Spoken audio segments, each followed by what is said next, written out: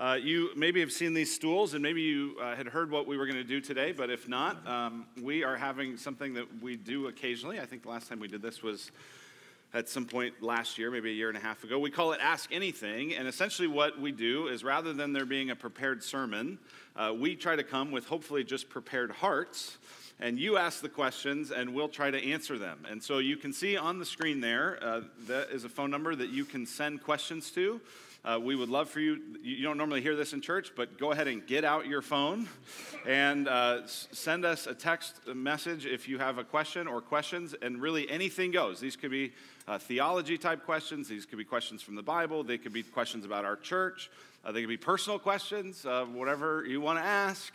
Our team is going to try to help us answer as many of those questions as we can. So I want to introduce you to the folks that we have here. Again, I'm Luke Simmons. I'm the lead pastor here. Seth Trout is part of our preaching team and leads our adult ministry. So a number of ministries that all relate to adults are under his leadership. This is Matthew Brazelton.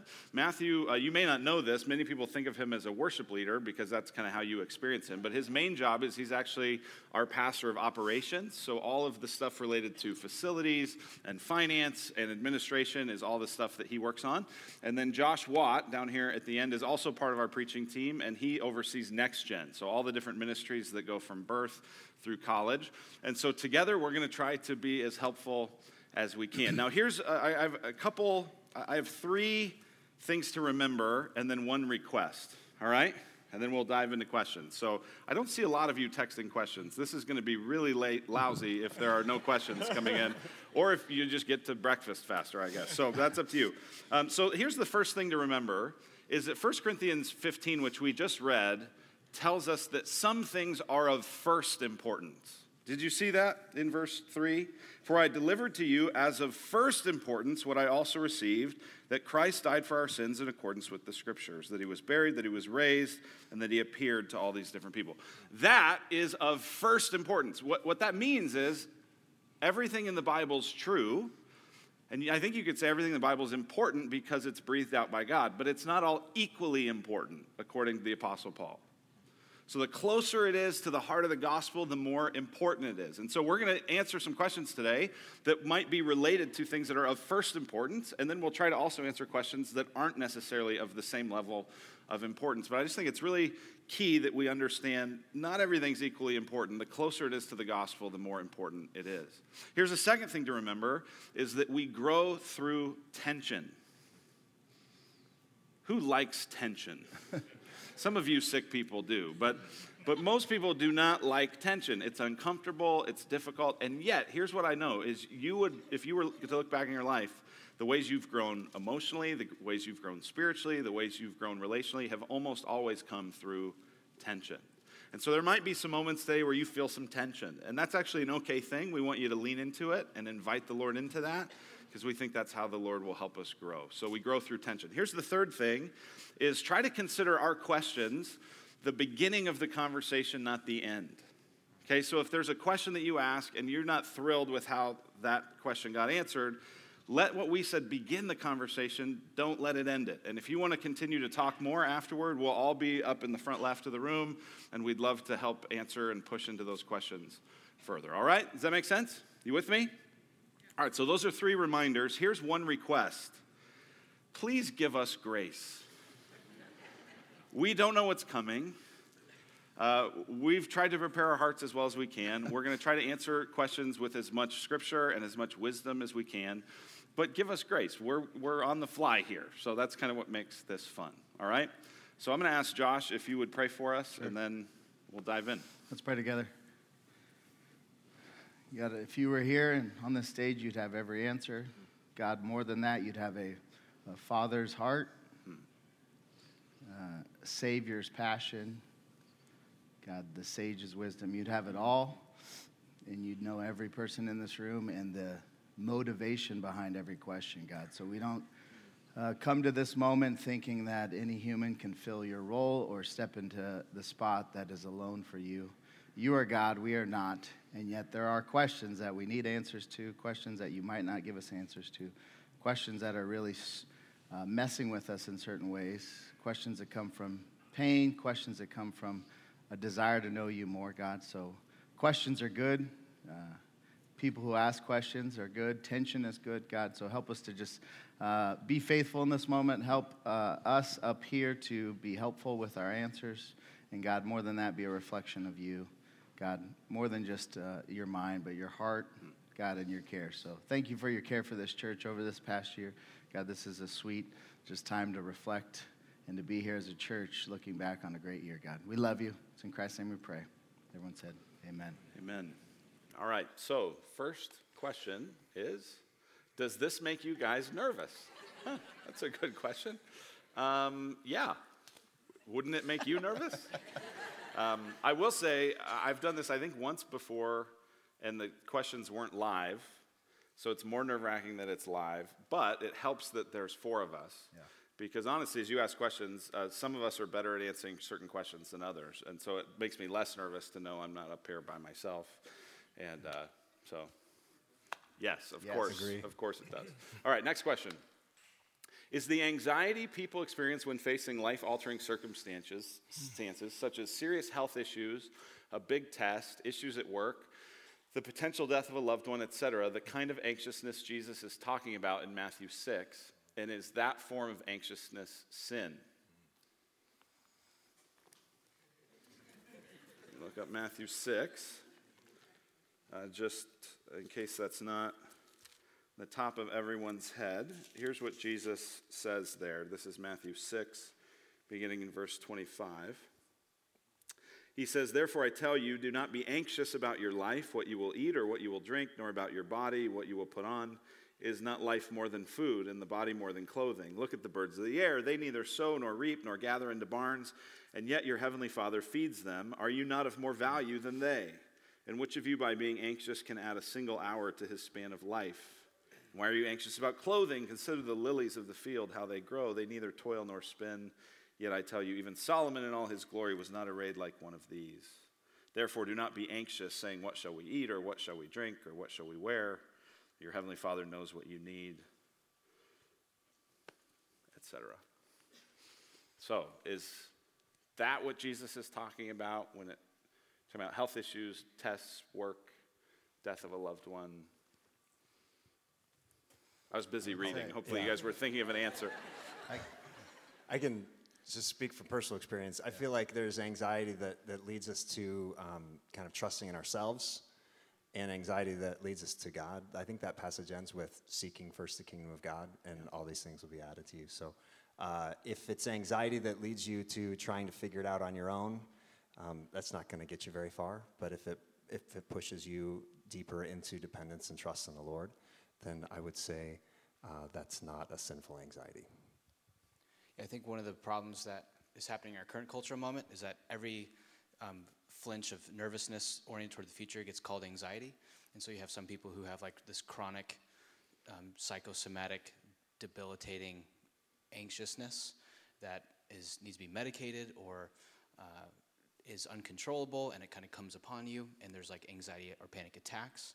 And then there's kind of like a general nervousness about something big coming up.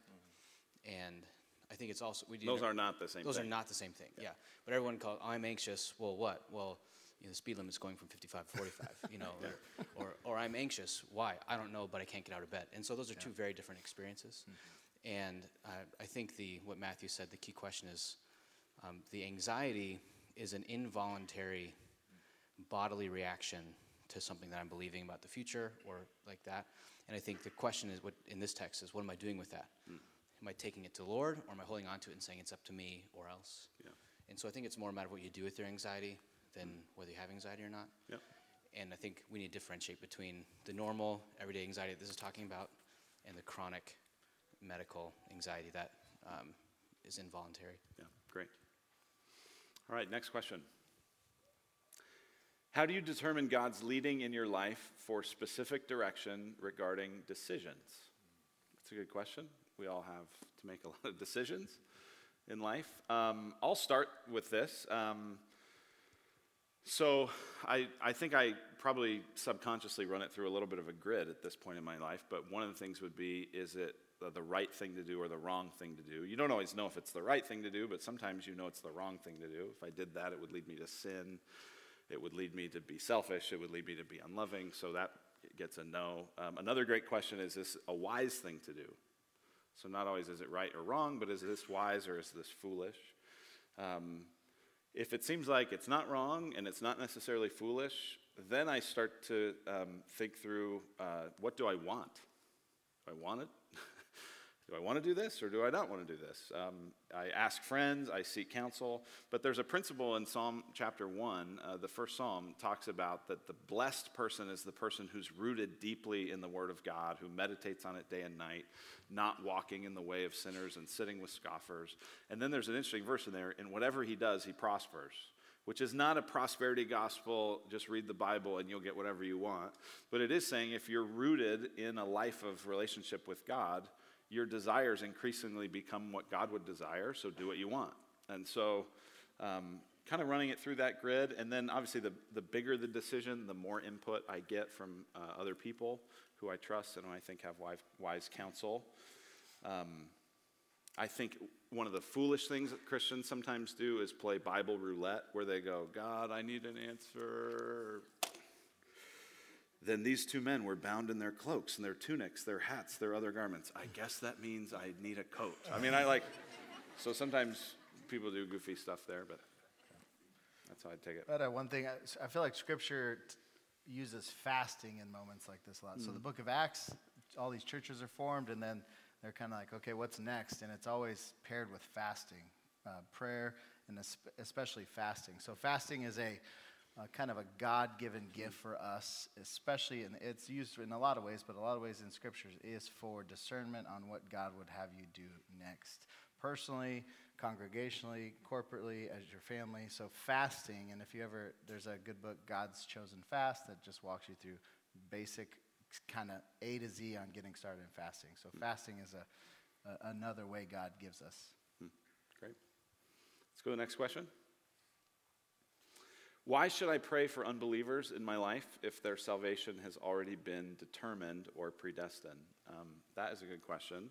And since you and I taught a class on kind of predestination, and you taught a class on prayer, that's kind of both of these questions. I feel like you should take this since you literally taught the classes on it. So hopefully you can be helpful. Yeah. So here's the first reason is you're commanded to, and that should be enough. That, but I understand. Next question. Yeah. Yeah.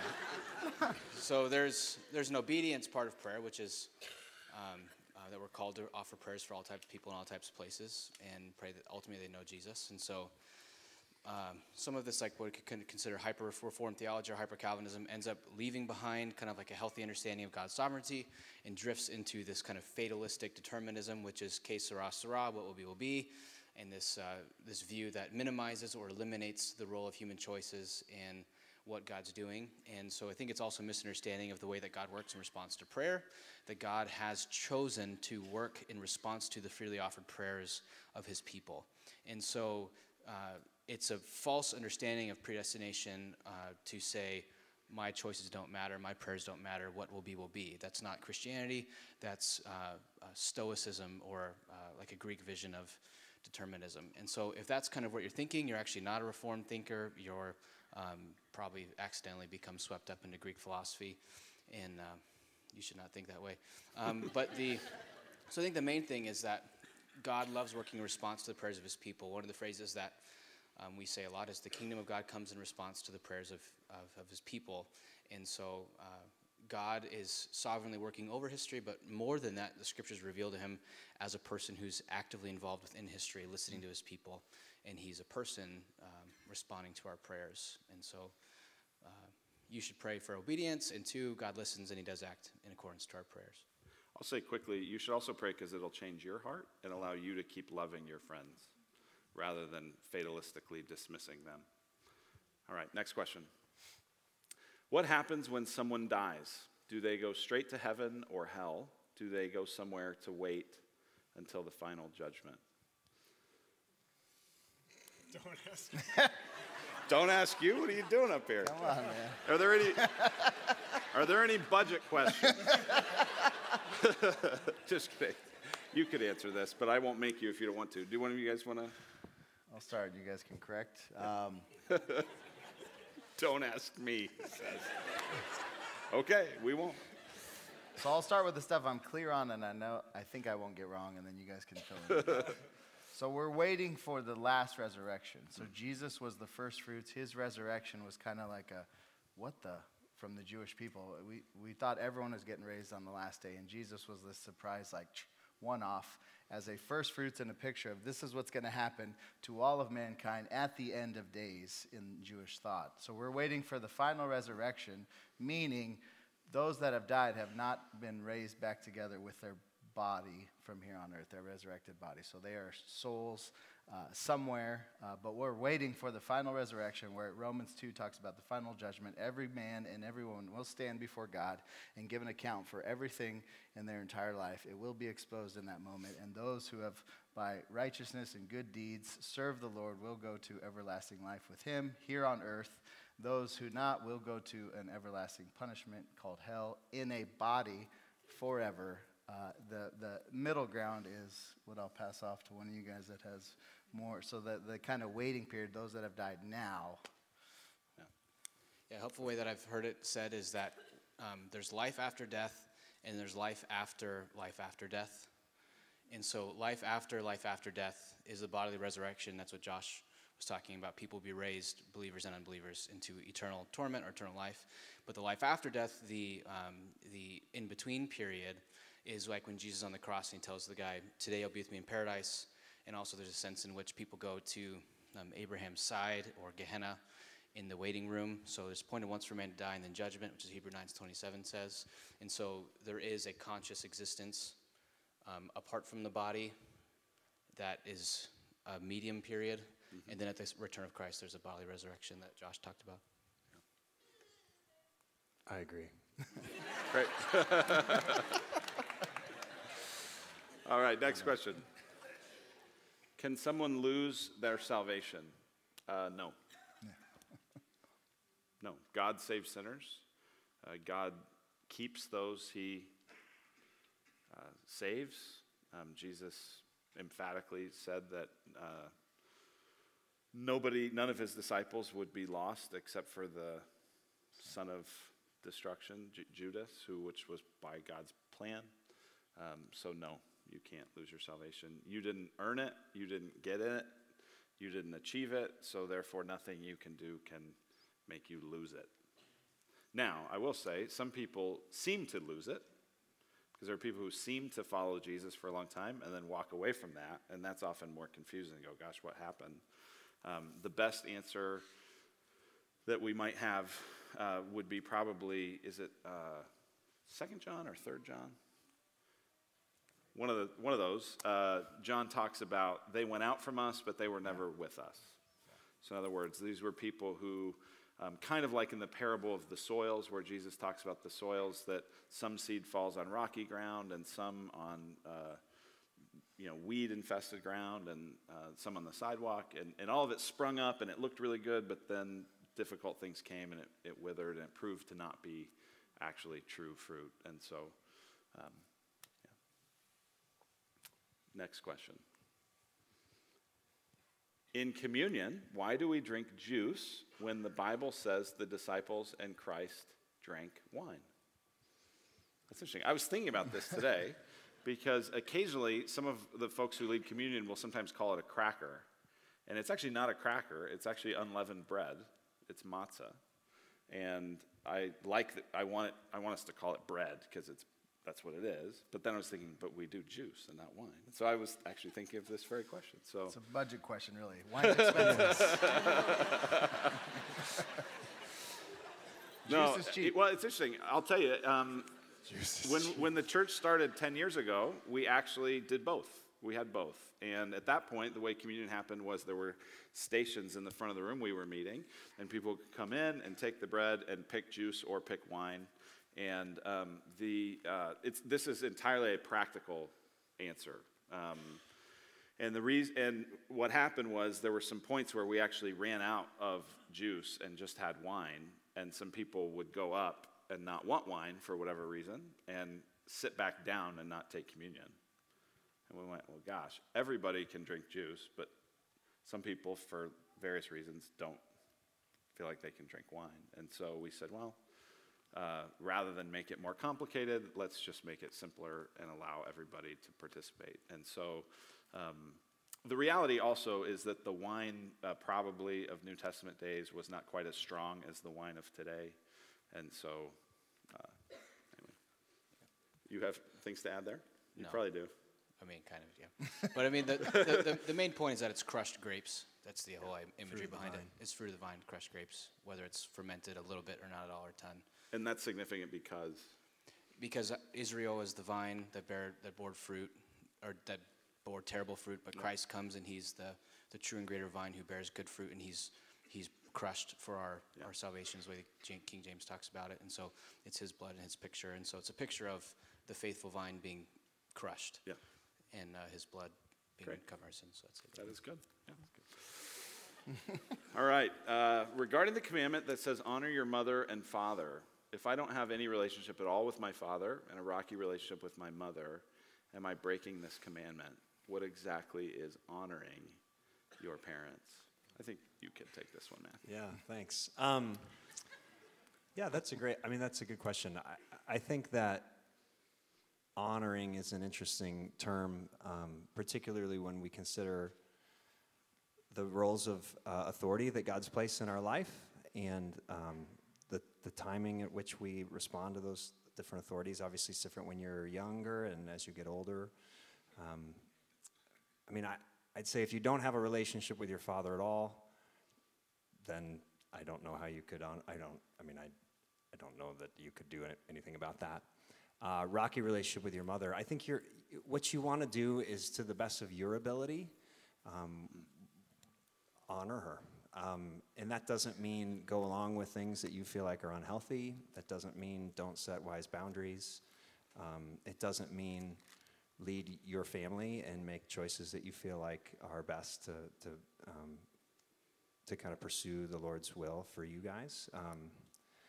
But yeah, I think the general heart of the Lord is that God's placed parents in your life, generally speaking, to protect you and to guide you, and they deserve honor and respect and obedience when you're young. But if they're not fulfilling that role, then with as much grace and mercy as you can give, I think you want to, trust the Lord and do what you feel like He's leading you to do. That's a really nebulous answer because I really need a lot more information, I think, to answer the question well. Yeah. So you raise your hand. So Romans says, seek peace with all people as much as it is up to you. So I'd say that. I'd also say the struggle or a sin of mine is when I want an opinion to go my way, I just ask the people that I know are going to line up with me.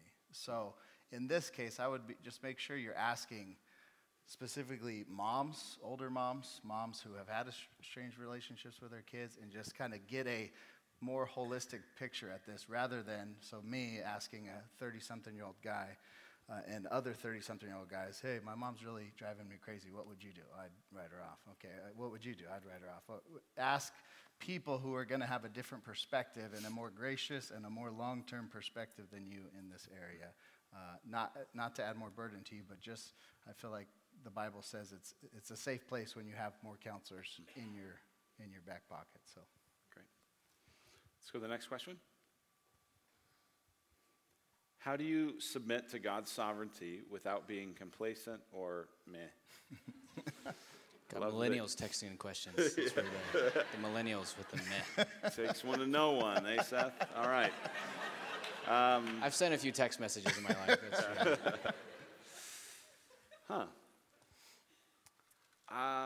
I'm trying to understand submitting to God's sovereignty, meaning kind of just accepting what's happening to me. I don't like what's happening. I don't like how things are going on in the world. But God's sovereign, I guess I need to submit to it. That's probably the idea here. Yeah, you don't really have a choice. He is sovereign, like in that sense. I'm trying to understand why that would lead to complacency. Maybe just I'm not wanting to press forward in the mission of God because He's sovereign. He's going to maybe it gets in kind of that fatalism you were talking about. Yeah, like a lack of self-efficacy or lack of belief that my choices... En inglés, por favor. A lack of belief that my choices affect my outcomes. Yeah. So I think that's kind of what I'm getting at. So part of it is God's sovereignty. What? Sorry. Yeah. Shouldn't have said that. So I think part of it is God's sovereignty in like the political sense that he's the rightful king, and so his word is final and his word is true. And so there's a sense in which, well, I don't agree with him, but he's the king, so his word goes. So why have opinions if my opinions don't matter? And I think that part of that is being able to voice that emotion, that there's a gap between where God's at and where I'm at. Like there's a lot of Psalms in the Book of Lamentations that sound like that. Like, you're doing this, I'd rather you be doing this. Fine, I'll have it your way. And like there's a real honesty to that kind of prayer life. So I think the main thing is when you're feeling that complacency or meh, being able to pray that and be honest about it and not pretend that you're emotionally on board when you're not is a big deal. Yeah. Can I add something? If your view of the sovereignty of God or your doctrine of the sovereignty of God leads you away from God relationally, like away from prayer or away from engaging with him or with others in mission, you've missed the biblical picture of the sovereignty of God. So like God is a person who created persons with whom to relate relationally. That's the biblical story. You see it from the beginning to the end, is God makes us in a relationship with him, and he redeems us and rescues us so that we can be back into that relationship. And so if your view of sovereignty pulls you out of relationship with God and makes God like a cosmic puppeteer or a cosmic force rather than a person who took on flesh to be with you, to know you, you need to re-examine kind of the biblical story. So. Let's go to the next question. How is the church prepared to listen to and care for victims of abuse, domestic, physical, sexual, emotional, spiritual, etc.? A lot of that falls in with our counseling ministry and our care ministry, which is part of adult ministry. Will you talk a bit about that? Yeah, I would say that in the last year and a half in particular, we've gotten a lot better. We've grown a ton. I think that's true across all of Redemption. And here, I think a lot of that has to do with a handful of women who've been really influential on us as pastors, kind of speaking up and helping us see blind spots, particularly around emotional and spiritual abuse. I think we all kind of recognized like physical violence and sexual violence and what that was, but I think the other dimensions of abuse were growing in our recognition of it and taking it seriously. At this point, when people come forward and have different types of domestic trauma or domestic violence in their life, we get plurality on it as quickly as possible, as quickly as the person. So, I mean, we get multiple eyes on it. We bring, especially if it's a woman who's a victim, we bring women in the situation as quickly as the first meeting or the second meeting to make sure it's not just men overseeing this. We get lay people as well as staff people involved to try and have multiple layers of accountability. We get counsel from other congregations within Redemption as well as experts outside of Redemption who speak into things. So those are kind of like some of the general principles that outline what we're doing. We're working on formalizing more policies that'll make that more structural, but we've been, as a staff, doing more trainings with our pastors on ways that you can totally blow it and how not to do that. So we've been growing in that, I think, the last year and a half. Next question. What do you think is going to be the biggest hurdle for us becoming our community's best friend? That's a good question. I'll take that. I think it's that we're all busy and have a lot to do, and taking on new relationships, taking on new activities, serving in new ways, just for most of us sounds like it just sounds tiring. And so I think that is just going to be a challenge, is really trying to think, and yet the hope of it, I think, is in the same challenge, which is to say, I think the way we become the best friend the community has is less by going and doing a bunch of new things and more about infusing all the stuff we currently do with prayerful dependence on God, strong sense of how God's at work in the moment, that we live before God's face, that all of life is all for Jesus is not just a neat slogan, but actually how I live my life this Tuesday.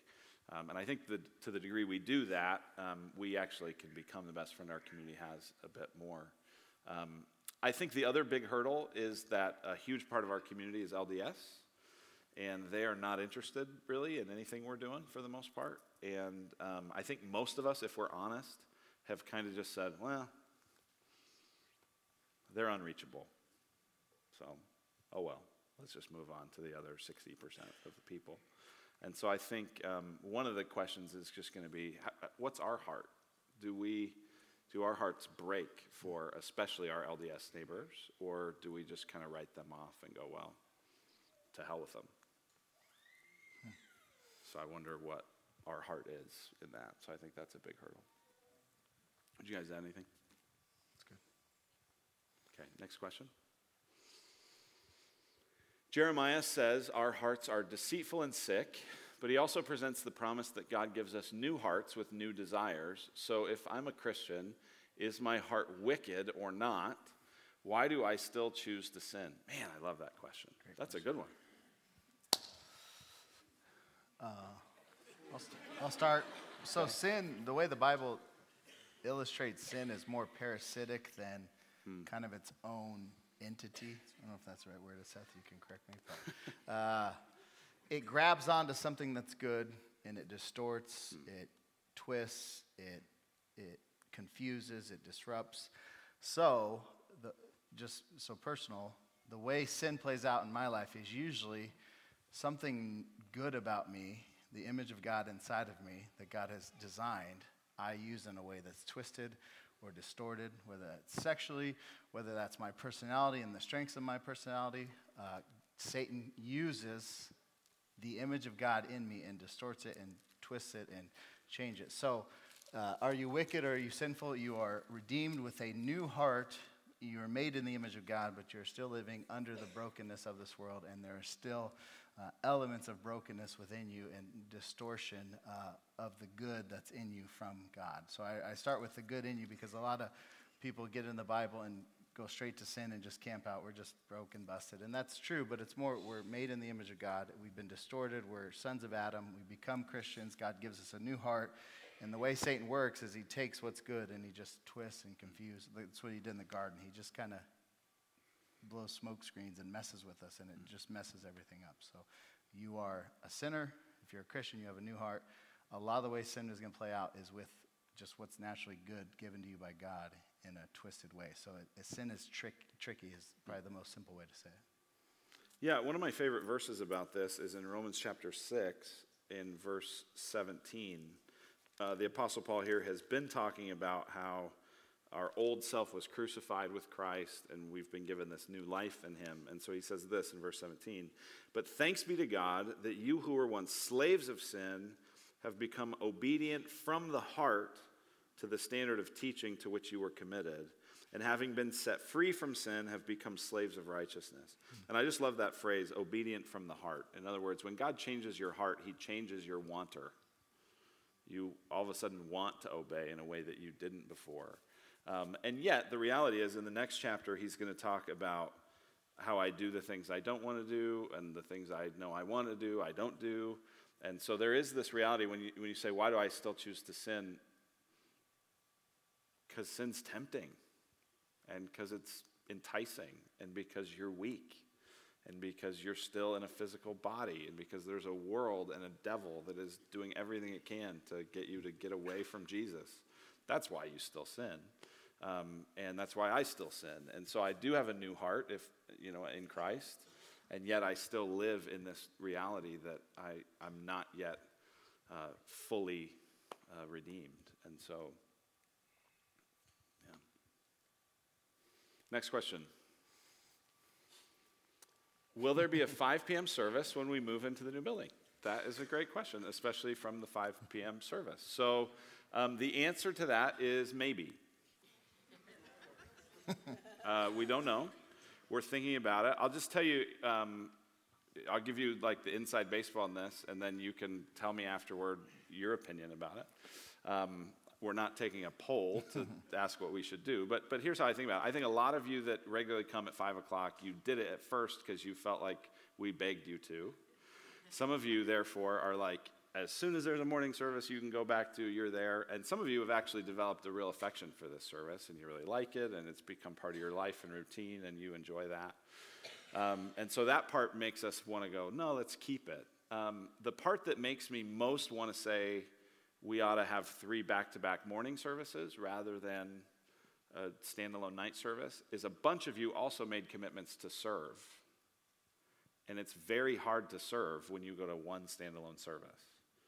Because if you really want to serve, unless you're going to be part of guest services, which is significant, for the most part, you have to come in the morning if you're going to actually serve so that you can attend at the 5. And most of you aren't going to do that. Most of you won't do that. Most of you can't do that. And so that part makes me go, man, everybody really likes this service, but are we actually doing them good by continuing to have it if they can't serve by coming to it? So that's some of what we're wrestling with, but we haven't decided about that. There's also conversations we're having about student ministries and when student ministries would meet, and so that factors in and some other things. But yeah, we're very much in process about that question. So thanks. How can I express God's love to someone who I have hurt? I'm scared that will actually end up pushing them away from God.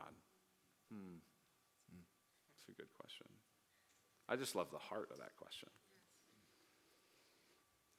I'd say the first step is acknowledging you've hurt them and then giving them the space that they demand. So I've hurt you and I'm sorry. And if they say, stay away from me, then do that. I think acknowledging and respecting their boundary, depending on how bad you've hurt them, is a way of showing them love. I think you kind of harassing them for closeness will just make it worse. Good. Pray for them. I mean, hopefully that's obvious, but. Yeah. All right, we've got time for maybe 1 or 2 more. Next one. How do you explain hell to children, or adults for that matter? Is it accurate to say that it's a place absent of God? Yeah, that's a great question. Have any of you explained this? I've tried. Did you want to go for it? Since I punted on the last hell question. I mean, we talk about kind of the trajectory of this life and the choices God gives us, and people who choose to walk away from God and really don't want anything to do with Him, God gives them what they want. So hell is a place absent of the kind of blessing presence of God. It's not a place that God can't see or notice, or isn't, in a cosmic sense, still sovereign over. But it's a place devoid of what is true and good and beautiful, which are all things that come from the character and presence of God. And so we emphasize with kids that this is a choice that everyone gets to make. And so it's not so much God saying, "Ha, gotcha, you didn't say the right words or, meet the right people, and too bad, you're done." It's more an issue of your heart desired what you're now receiving. So that's typically how I talk about it with adults or kids. Yeah. Great. Let's do one more. Do you have any wild dreams or aspirations on what being a best friend to Queen Creek could look like? So this question actually came in the first service, and the guys running the question said, I like that so much, we're going to end on that one every time. So I answered the first one, and you answered the last service, and so maybe one of you guys can take this. We're actually going to post video from all 3 services. You can see all the different questions that got asked, but do one of you want to tackle it? I'll go quick, and then you can one-up me. So I'd say my understanding Best Friend Community has is that we'd be a church where people can come in and get healthy. And by get healthy, I mean able to be non-anxious, loving, sacrificial presence in the whole of their life. And so when our church is birthing and strengthening healthy disciples who are centered on Christ and are able to, in freedom, lovingly and sacrificially serve their neighbors everywhere they go, then I think we'll be the best friend a community has. So it's that illustration that you used a couple weeks ago of the aircraft carrier, that the planes come in, get healthy, and go out and engage in mission in decentralized ways. So it's more of a decentralized understanding I have. But that's the idea, is that we can really welcome hurting, reactive, theologically unsound people and help them become whole in every sense of the word. Yeah, the thing that came to my mind when this was asked was just how much at the root of so much of the pain and brokenness in our community is a brokenness in the home. And so one of my big prayers would be that young couples would find tools and resources to be able to figure out marriage and figure out parenting before they make giant mistakes. We're all going to make mistakes, but I would pray and hope that there would be Christians in their circle somewhere that would be enough of a light that they could run to when they need help. Yeah. So if we could spread out and just be honest about how the Lord's using us, and that they could see our lives as a testimony of like, hey, there's something there worth pressing into. I would love to see just families strengthened. Great. Well, thank you for your questions. Sorry there was a lot we didn't get to, but we did our best. And like I said, we'll be posting a video from all the different services. There's a good chance one of your questions ended up at one of those as well. So, Seth, will you pray for us? Father, I'm thankful for the opportunity to hear from your word and listen to questions that people have. I pray that the people who got answers that weren't satisfying, they'd give them the courage to continue to seek out answers. I ask for the people who asked questions that didn't get answered, that you would put people in their path who can maybe answer them. God, I pray that all of our people here at Redemption Gateway would be curious, that we wouldn't feel ashamed for having questions, we wouldn't feel dumb for having questions, but we would see questions as invitations in a deeper understanding, and we'd receive those questions as a gift. God, help us find the good answers where they exist, and in the places where there aren't satisfying answers, I pray that we'll be able to trust your character in spite of not understanding how you operate. God, I pray that we can be a safe place for questions and a community of people who don't rely on the depth of our knowledge, but rely on the finality of your blood for our salvation. Amen.